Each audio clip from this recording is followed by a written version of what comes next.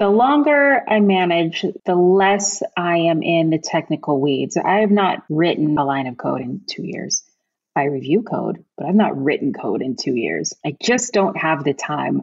I truly like management, though. I like it more than I do writing code, so I choose to stay here. But for someone else, that might not be what they want to do. So I think understanding that the longer you're in a management position, the less you are doing those IC activities. You have to make a choice. What's more important to you?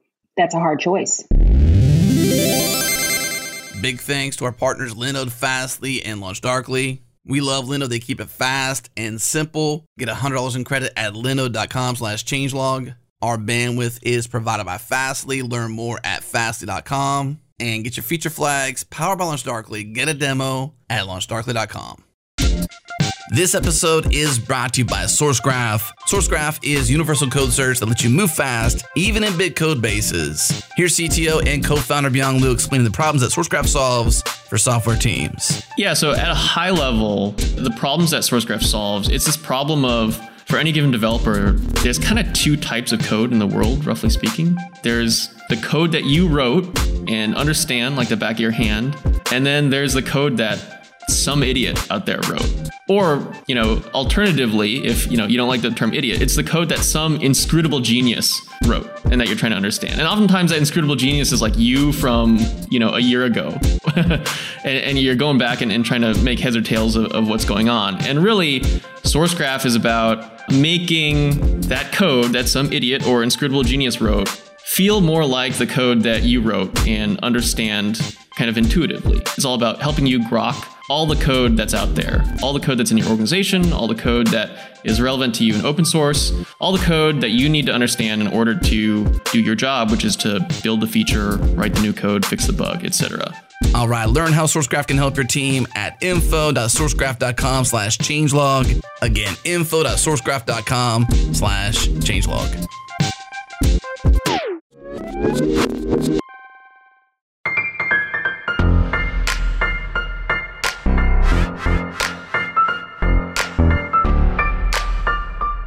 Let's do it.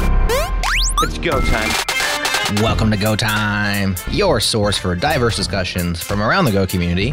Heads up on this episode, the network was not kind to Natalie last week, so you'll hear her track cut in and out throughout the show. We did our best with it, but please bear with us. There's lots of great insights shared, so I think you'll be glad you did. Okay, here we go.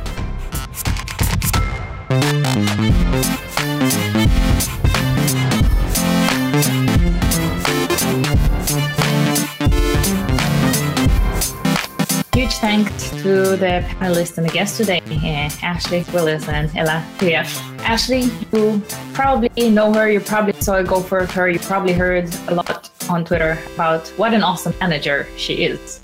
And Ashley is managing a team of developer advocates at Microsoft. Hi, Ashley. It's great to have you. It's good to be here. I'm also joined by Ela today, who is a senior sales executive with 15 years of experience from startups and from now also from Google. And Ela, you are a manager of not Gophers, so you're here to give us the perspective from the other side. It's great of you to join us. Thanks for being here. Thank you for inviting me. It's always a pleasure to talk about management with you. So happy to share how things look from the outside. As you know, we have our unpopular opinion, which is always a fun part of this podcast.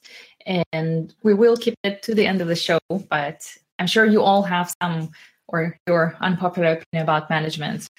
So, Ashley, Ela, how did you get into your current role? How did you get into management?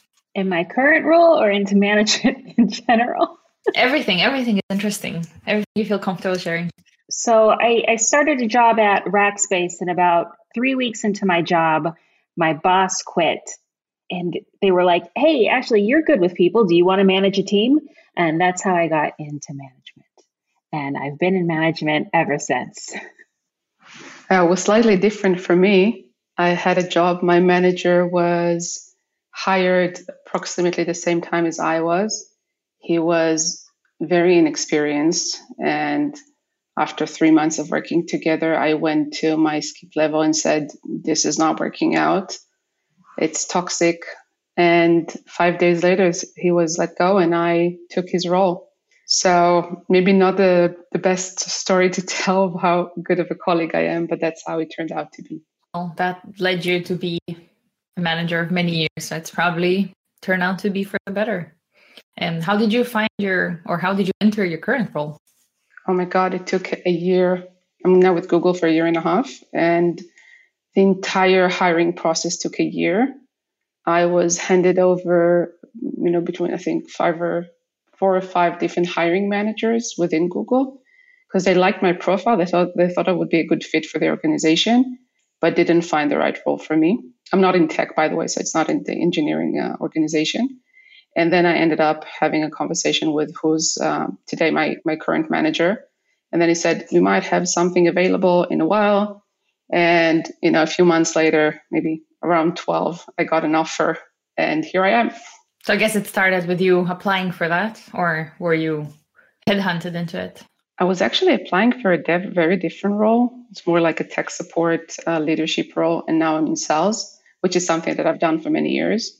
There were a lot of positive and maybe less desirable things in this role specifically, but I really wanted to work in a large corporation after working in startups for many years. So it was my goal for that year to actually get hired and get into a big corporation. And I was interviewing for Google, for Amazon, for Apple, and for Facebook. And Google was the one who won me. Ela, why not Microsoft? I'm asking this as Ashley probably maybe this was going through your head. No, not at all. I actually didn't want to work at Microsoft when they started recruiting me. Mm-hmm. Spent a lot of time in open source, and they were recruiting me to be an open source developer advocate. I ended up managing an open source team when I first joined. I was at Pivotal previously, but I had only been there for about 10 weeks, and I really liked my boss at Pivotal.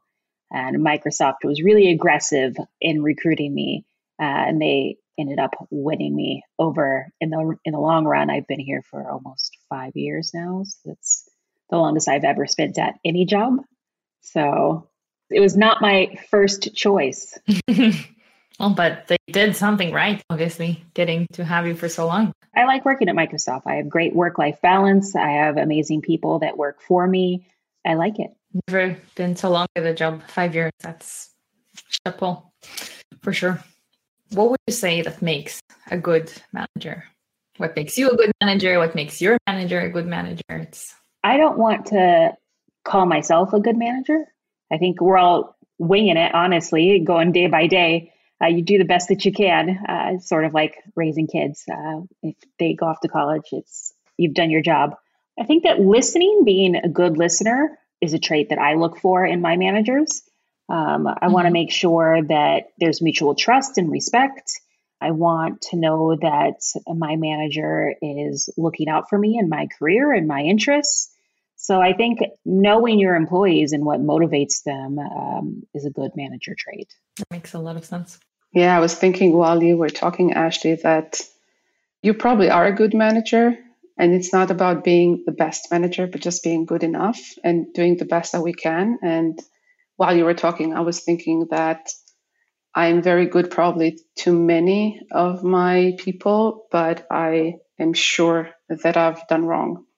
And I'm sure that I don't fit well with some of the management style that some of my people are expecting or need in order to succeed or, completely fulfill their potential.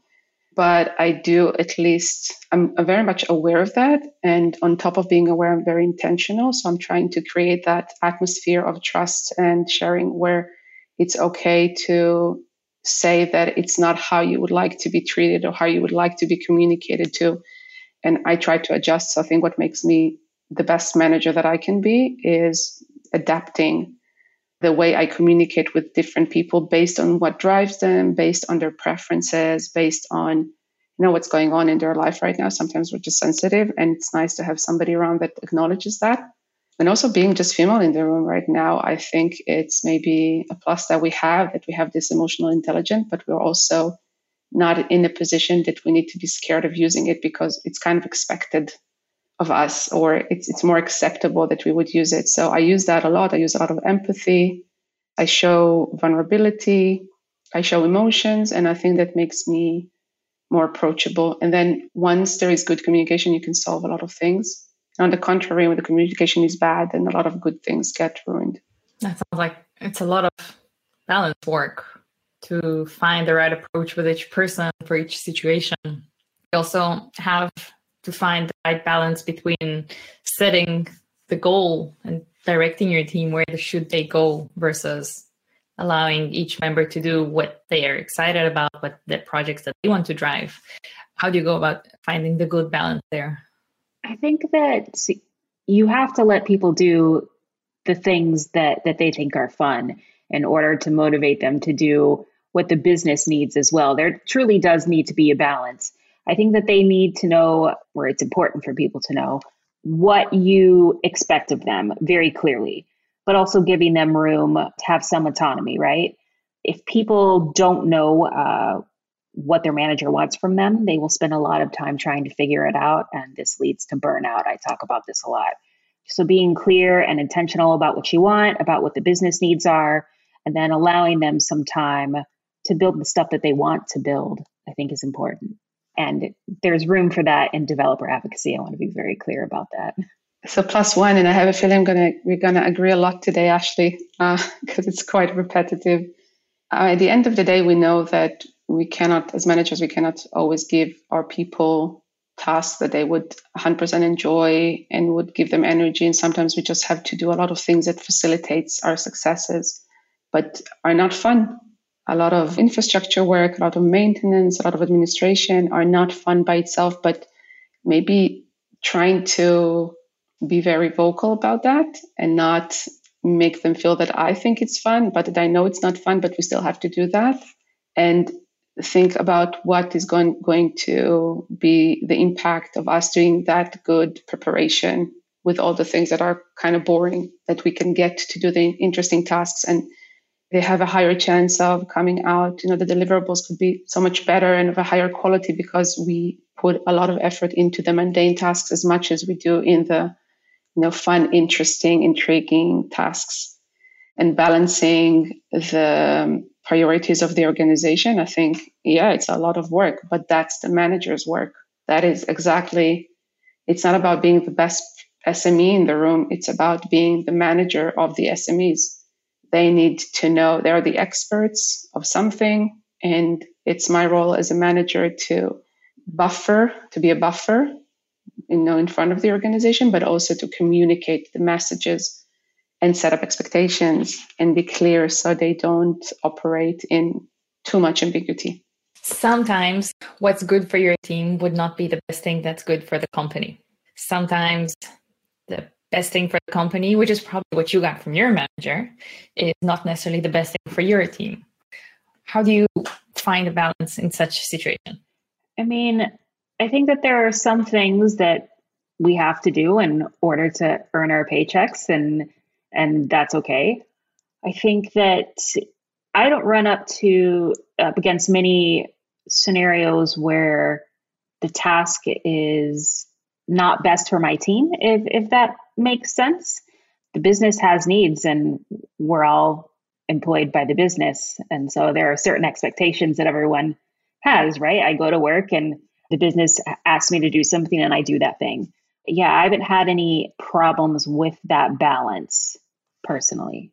I guess I can describe a situation that's probably relevant for all sorts of developer lives, wherein you and your fellow developers in the team want to just work on the backlog or maybe fix some bugs or maybe do some refactoring.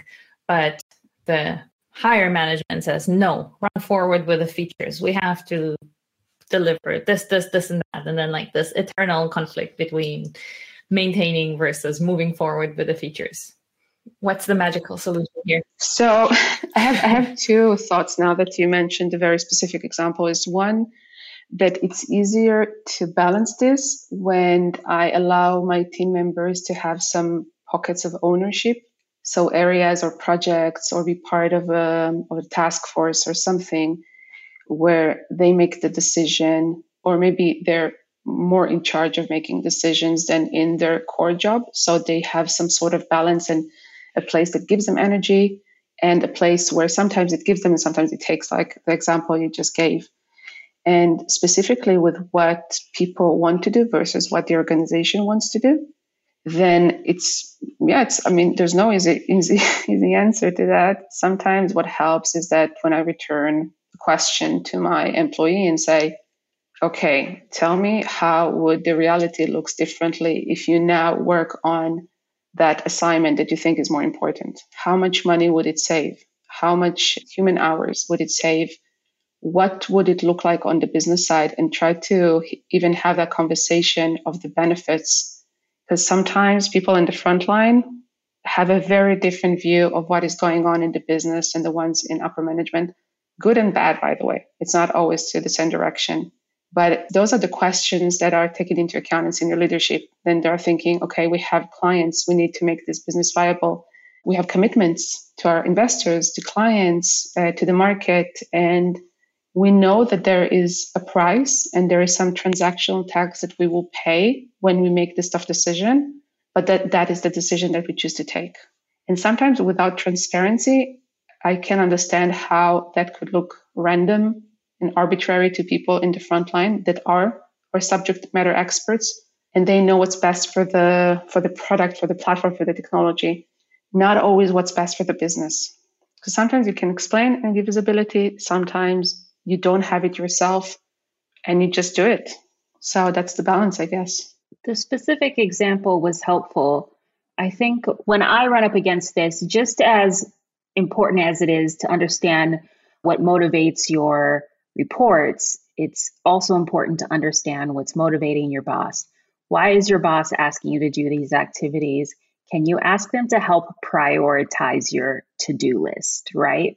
So if you say, hey, listen, I understand that you want to push this feature. Here are the things in the backlog that have to wait.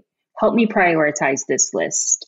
And sometimes that conversation alone is enough, but understanding why your boss is asking you to push so hard to push this feature out when the rest of the team maybe isn't aligned is a communication issue. Definitely. Yeah.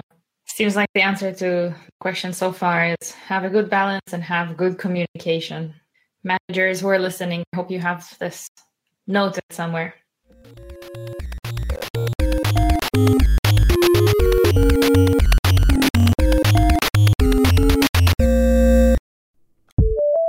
This episode is brought to you by Honeycomb. Honeycomb is built on the belief that there's a more efficient way to understand exactly what is happening in production right now.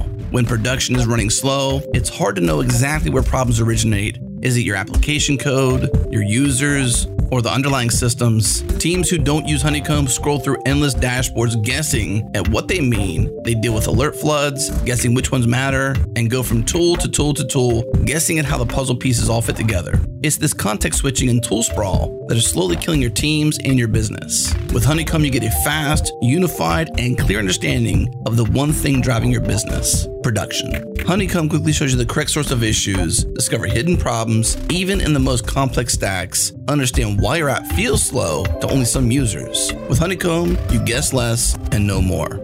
Join the swarm and try Honeycomb free today at honeycomb.io/changelog. Again, honeycomb.io/changelog.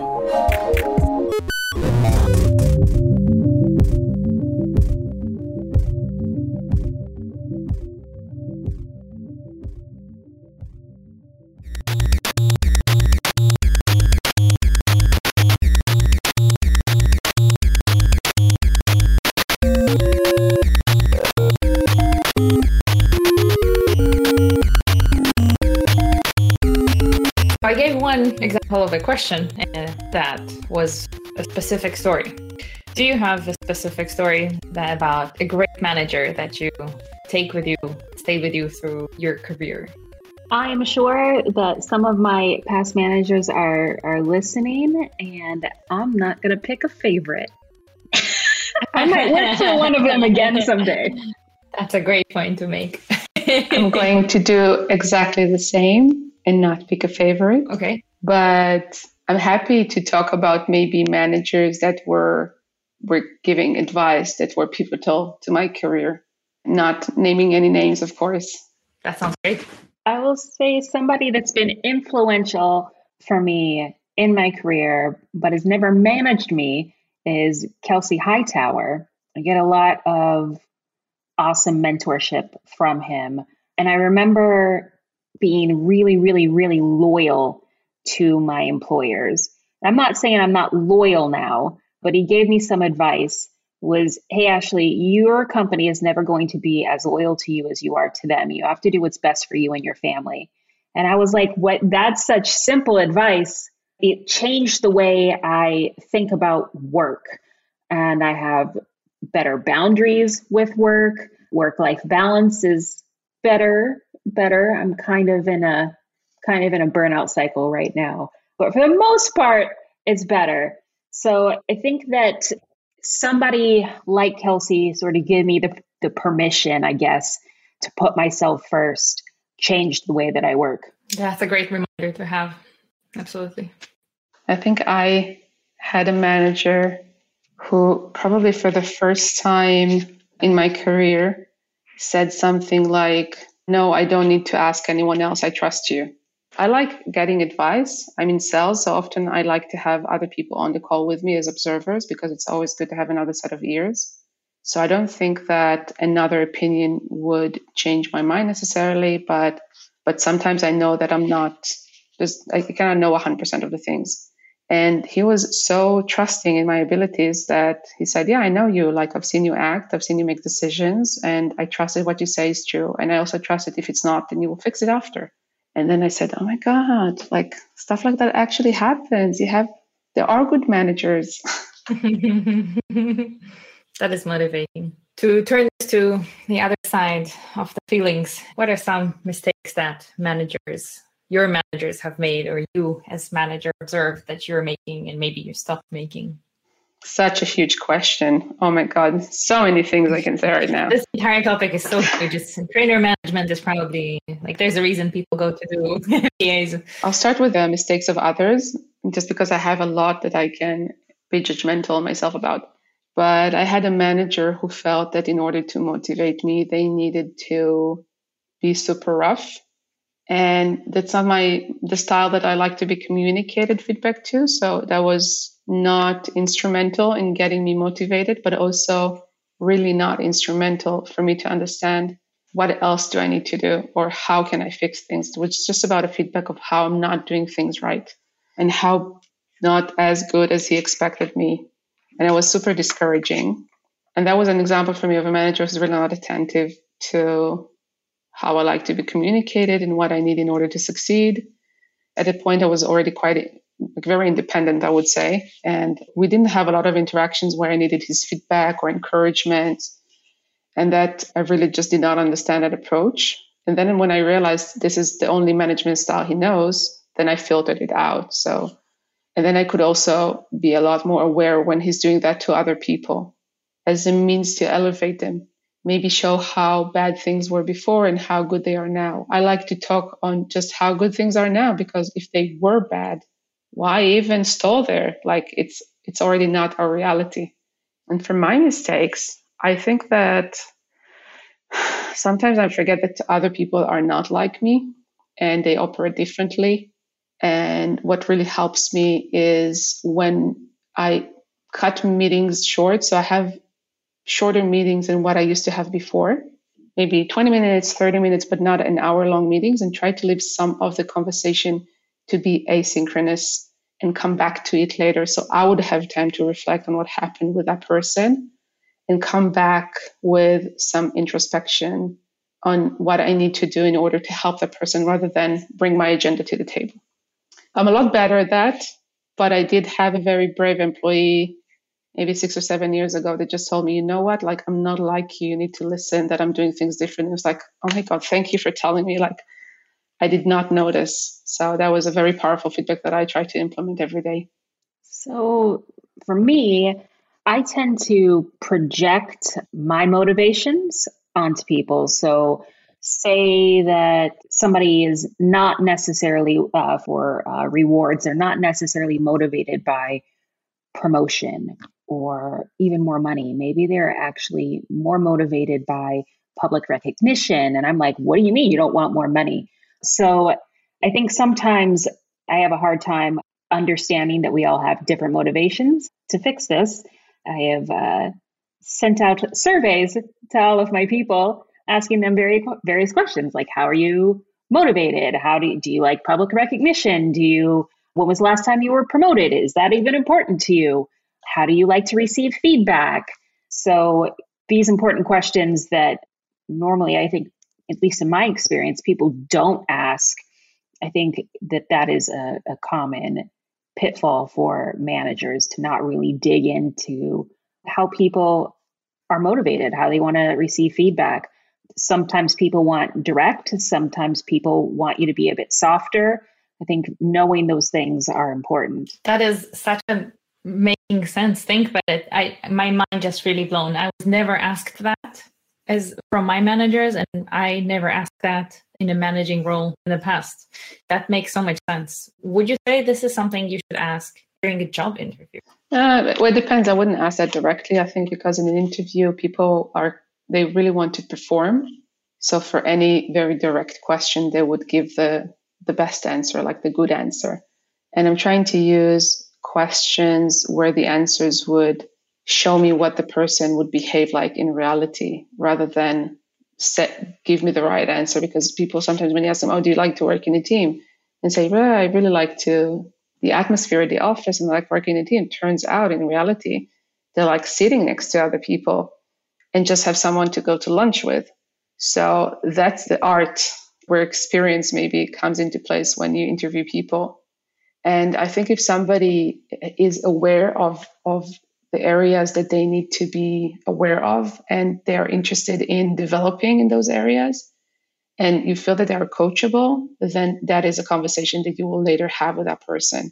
Like if I, during the interview, have a feeling or get the signs and hear expressions from the candidate that they are not very good in handling conflicts or feedback or people that don't agree with them, or they need to disagree and commit, then I would just probably decide not to work with that person, because it's very difficult to coach. And it depends, like I'm just putting that at a very high level. Of course, sometimes I would hire a person that it shows signs of coachability during the interview, because that means that they're ready to develop, but not always. Mm-hmm. Yeah, I've never asked the question during an interview, but as you asked the question, it would be interesting for me, if I was interviewing somewhere, to ask the hiring manager, how do you deliver feedback, to see what they say? Do they adapt to every person on their team, or do they have a style that they commit to and think is good for everyone? That is interesting to ask as the interviewee, the part of, do you have any questions for me? Always a relevant one to ask. Would you say that as a manager, if I'm interviewing with you and then I'm asking you something like, can you motivate me in the way that resonates with me most? What would be a good way for me as an interviewee to ask you this as a manager during a job interview? So I can gauge that also, so I don't get the right answer from you. I don't know if I would be able to answer that question during an interview. I don't know you yet. Mm-hmm. I need time to get to know my people. That's fair. So I used to ask these questions in one-on-ones, mm-hmm. but now I have a team that's too big to sustain that. So I do the written surveys now, but I do go through those written surveys with all of those individuals to sort of drill into areas where I want more clarity. Or sometimes people say, I want direct feedback, but then you find like conflicting answers in the survey. You're like, do you really want direct feedback, or do you think that that's what I want to hear? So an interview, I don't know if that would be the best place for me to answer, but I would tell you in an interview, like I am right now, that I need to get to know you. That's very fair. Yeah, I think it's a difficult question to answer. I would probably answer in a question and ask maybe, what motivates you? What gives you energy? What sort of things that you do at work give you energy? What are you known for at work? Those are usually the areas where a person has this internal motivation and they don't need any external motivation or very little external help to get the drive to do things. And once I have that nailed, then I would probably go and ask, okay, and then what are the things that you always try to avoid? And then that's the moment where I would try to be quite transparent or maybe open and say, I really dislike doing invoicing, or I don't enjoy doing a huge Excel spreadsheets. I used to like that, but not anymore. So if I can just avoid that, my day is so much better. And when I open up, I feel like the other side feels more comfortable, maybe sharing, what they really don't like. And I think it might sound to the outside ear like it's a tricky question that I present, but actually, I think it's super important to know what you're stepping into. And I want to know what the expectations of the candidate is from what I can offer. And if it's not aligned, then I will be setting up that person for failure, but I will also carry that with me because I don't like to hire the wrong profile to the role. So that gives me usually a glimpse into where the challenge is. And oftentimes I have to say it's then my decision on how I want to position this candidate rather than the decision if I want to hire them or not. So it just gives me a bit more clarity on who is this profile. It sounds like a lot of emotional intelligence that you've been developing and becoming an expert of over the years. That is a big deal about management for sure. If you could help a person who's a developer decide whether they should be or interested to go into management or not, how can you help them figure out this question? I get this question a lot, actually. The longer I manage, the less I am in the technical weeds. I have not written a line of code in 2 years. I review code, but I've not written code in 2 years. I just don't have the time. I truly like management, though. I like it more than I do writing code, so I choose to stay here, right? But for someone else, that might not be what they want to do. So I think understanding that the longer you're in a management position, the less you are sort of doing those IC activities. You have to make a choice, like what's more important to you. And that's a hard choice to make. Absolutely nothing more to add. I think spot on everything you just said. The management role is not a more in-depth role of an IC. You have so many other things that you need to take care of when you're a manager that it's not about being a +1 IC. So the question would be, are you willing to let go of the things that you like as an IC? And do you have the understanding that as you move up the ladder, you're going to have to shed more and more of those technical skills and be less in the know and less updated, but you will have other things to compensate. They will compensate for the loss only if you really, really enjoy being a manager, because it's such a complex type of role. And I think I don't know if Ashley would agree, but it's quite difficult to know what it's like being a manager before you actually have to take that role. It is. And I think that there are certainly people who are able to balance that deep technical work with management. Sarah Drasner is one of those people. Sarah Ito on Twitter. She's incredible. I don't think she sleeps. I feel inferior every time I talk to her. But she's truly good at both. She is a unicorn, in my opinion. I think that it takes a lot of work for her to maintain both.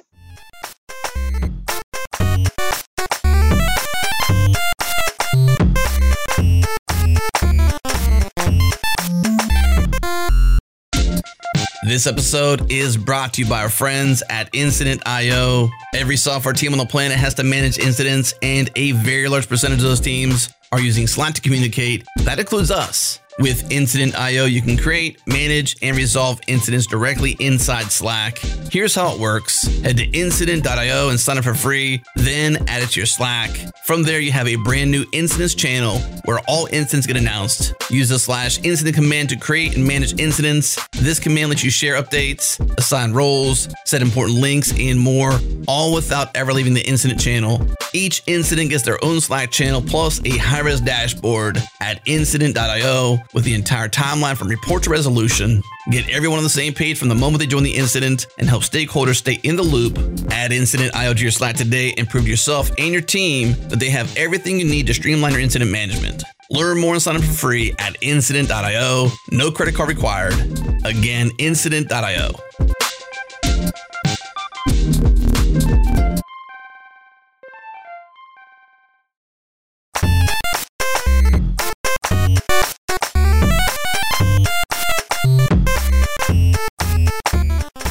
Okay, another tough question. What is a critical conversation to you in the context of management?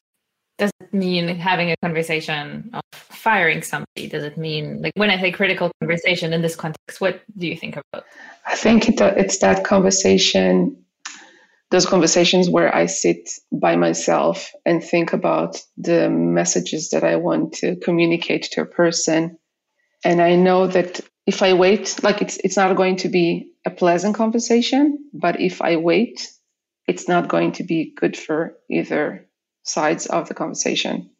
We all try to avoid confrontations. I don't think there's a person that says, oh, like, I'm a very confrontational because I like it. I mean, there's always like a lot of emotion that goes into that.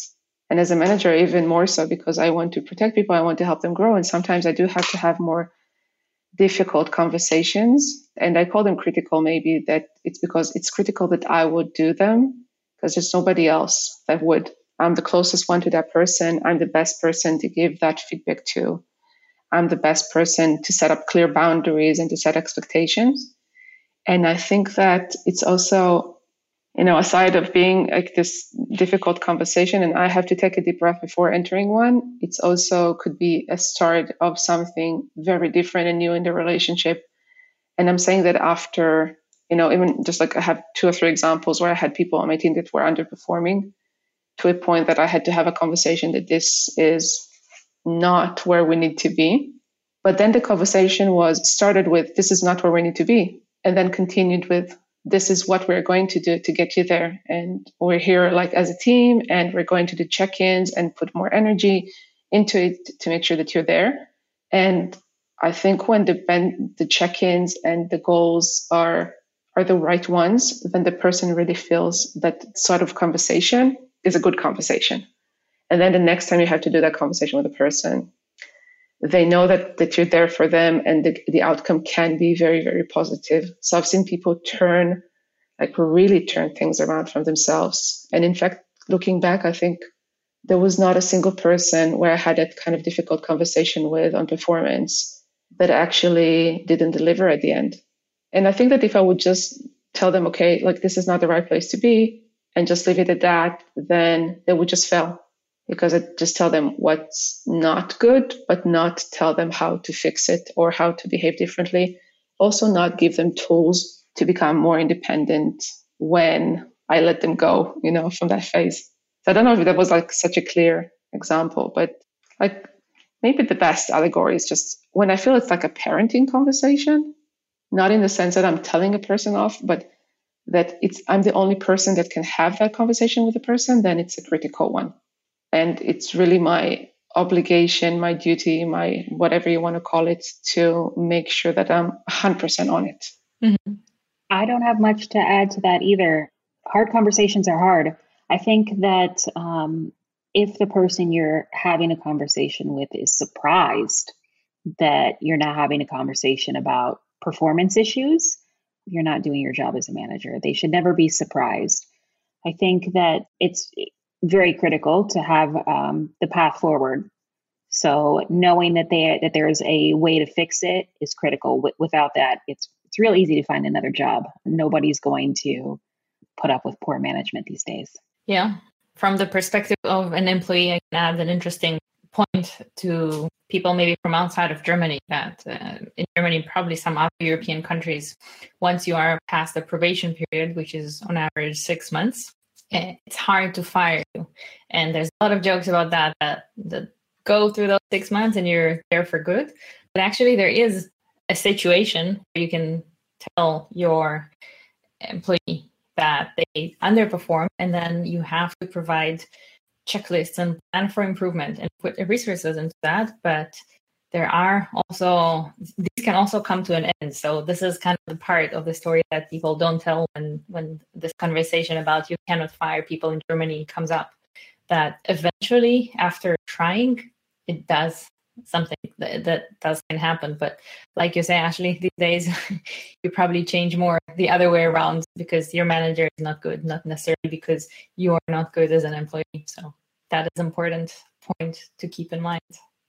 I also wanted to ask you, how would you recommend, or how do you go about having such hard conversations? But I think in your answer, you shared some ideas. So instead of that, I will ask you, how do you deal with conflict inside your team? Conflict is impossible to avoid in this position. You have conflict between your reports. Sometimes there's conflict with management.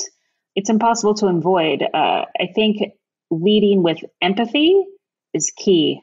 There's conflict in having difficult conversations, but if people understand that you can have, I don't even know a better word, but like loving conflict, again, there's a path forward, right? So like, hey, I'm about to have a really hard conversation with you, but I still have your back. I'm here for you. Let's like find a way to get through it. Yeah, +1 in the empathy part. I think, yeah, I mean, we're humans, so it shouldn't be any different than other relationships we're having when we're at work. We will have any type of human behavior with our colleagues as well. So just be aware of that. I like to put Post-its sometimes on my desk just to remind me of what people are like in general, and then be humble about it, because that's how I am also. So conflict is expected, and conflict is also a way to get to resolutions. And it's also a way to lead by example, when you show people how there is conflict and how you deal with that, and you express a positive communication style, the one that leads to resolving issues and to mutual respect and to diversity of opinions, then it could also be a tool. I mean, and I'm putting in, aside the fact that, yeah, it could be annoying. I'm a person. So it's not that I don't vent. I do, but I try to do it outside of work. And what really helps me is just to have my board of mentors and have somebody outside available at any time, so I could vent, but not bring that with me back to dealing with the conflict. Yeah. Conflict is something that would be, of course, wonderful if there would be less of it everywhere, at work, not at work, outside. What else would you wish that there would be less of in teams in general, not just your team? I think I would like to see more recognition of sort of the everyday mundane tasks that need to be done, like making that spreadsheet, for example. I think that we spend a lot of time celebrating really big wins, and there's a lot of small things that have to come together before you get to that big win. So I think putting more effort into recognizing those smaller things will lead to less burnout, but also like less hero syndrome, where people feel like that the only way to get recognition is to go off and do very large projects by themselves, and they're not including their coworkers, and it's sort of hogging the recognition, I guess. Mm-hmm. Super interesting point. I didn't really think about that. And you're absolutely right, how the day-to-day mundane tasks facilitate our success. So it's so important to highlight the people who do a good work. And I think it's more so true for functions that are not in the spotlight, that are creating the infrastructure, and they're not a salesperson where their work is not measurable and they're not a clear metric that you can track every day, but it creates the base for everything. And I was thinking while you were talking on how a team is actually an entity that does not exist if you do not address it as a team. So you need to have rituals and you need to have culture. And I think once you have that, then it's a lot harder to see behaviors that are offensive or that are more self-centered, that are like projects. And it's fine. I mean, I also do things that are just for me, but they're not taking anything away from other people. And I think the more you invest in the team, mm-hmm. and the more the team recognizes this is important, they also invest more in the team themselves. And that's what I always like to see more of. And it's actually really humbling and, sorry to say that, but super moving for me when I see a team forming and they start to be just one organ, even though they're individuals, but they really work together. They have this culture and something that is unique to them. Okay. What is one piece of advice that you would give to new or existing managers to achieve all those behaviors that we want them to have? Get yourself mentors, as many as you can, and talk to one every week, especially when you're new, even every day if you can. I cannot even stress how helpful it is. I have a lot of years of experience as an IC senior leadership positions, in management, in managing managers. At any given time, I have at least 4 mentors that are on duty to get my calls for me to consult with them, because it's such a lonely place to be a leader. And you don't realize it until you are plucked away from the team. And then you're this outside function and you cannot be part of that team as you were before. It's very lonely. You need a lot of support. You need a lot of advice. You can get burned out very quickly. Get your board of mentors ready for that day that you step into that role, and keep them throughout your career as a manager. Mentorship, I think, is very, very important. I would agree with that. I think another thing I would say to somebody new is spend more time listening than you do talking. Make sure that you keep your regular one-on-ones. Make sure that you're actively listening to your people. Wonderful advices. Thank you. And the opposite of, or another side of the interesting questions to ask would be the time for our unpopular opinion. So this is something that can be unrelated to management, can be related to management, can be unrelated to Go altogether. But let's hear Matt singing us about that.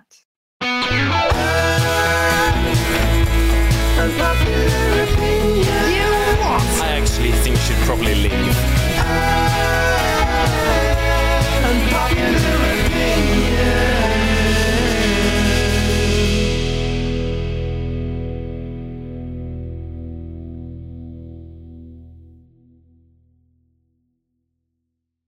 So, Ashley and Ela, I hope you have an unpopular opinion to share with us. And I hope your unpopular opinion is unpopular, because we will be running a Twitter survey and we will be asking people, do you agree with you or not?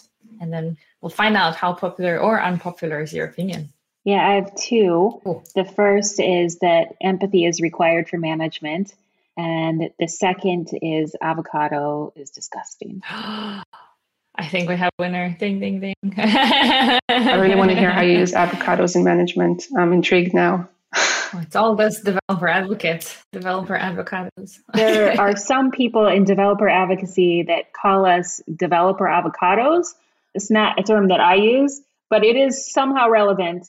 But I wanted to pick one thing that was management related and one thing that was just deeply unpopular. That definitely resonates with me personally. I love avocados, although it's completely not native to anywhere near Germany. And it's probably not great for the environment to eat all those because they come from far away. Ela, how about you? You don't have to be friends with your team. I'm very friendly with people, very empathic, very accessible, I'm very open, and very transparent. I'm all of those things you want to have in a person you trust. But it's impossible to be a good manager and to really take care of things and your people when you're friends with them, because then you have a lot of things that interfere with your judgment. So it's always hard for me. It's still hard for me when I see my team, hanging out together and I'm not part of that crowd. I'm not allowed to have fun with them, basically. But then I always remember why this is the way it is. So they can have fun without me and maybe talk trash behind my back, completely fine. And I'm here to take care of their interests, my interests, the interests of the organization, and balance everything together. So we're not friends. I'll be curious to see how that goes, because that makes sense, but that also, I can see how it gets unpopular. So definitely interesting. Great choice of an unpopular opinion, both of you. We are wrapping up episode number 2 or 3. And I want to share that the HTTP status of 2 or 3 is non-authoritative information, which means that the response was okay, but the payload went through transformation. So I hope that whatever information you got, our listeners, from this episode, you will transform it into things that make sense for you, whether you're a manager or being managed, or maybe both. Thanks again, everyone, for joining. All right, that is our show for this week. Thanks for listening. Good news, we just restocked the Go Time merch, so you can rep your favorite podcast with a comfy tee. Check it out. We probably have your size now at gotime.fm/merch. Go Time is produced by Jared Santo with music by Breakmaster Cylinder. We are brought to you by our awesome sponsors. Shout out to Fastly, LaunchDarkly, and Linode. Next up, Chris and Natalie welcome Google researchers Todd Kaluza and Alice Merrick to the show. They're discussing Go's annual developer survey. That's what you can expect next time on Go Time.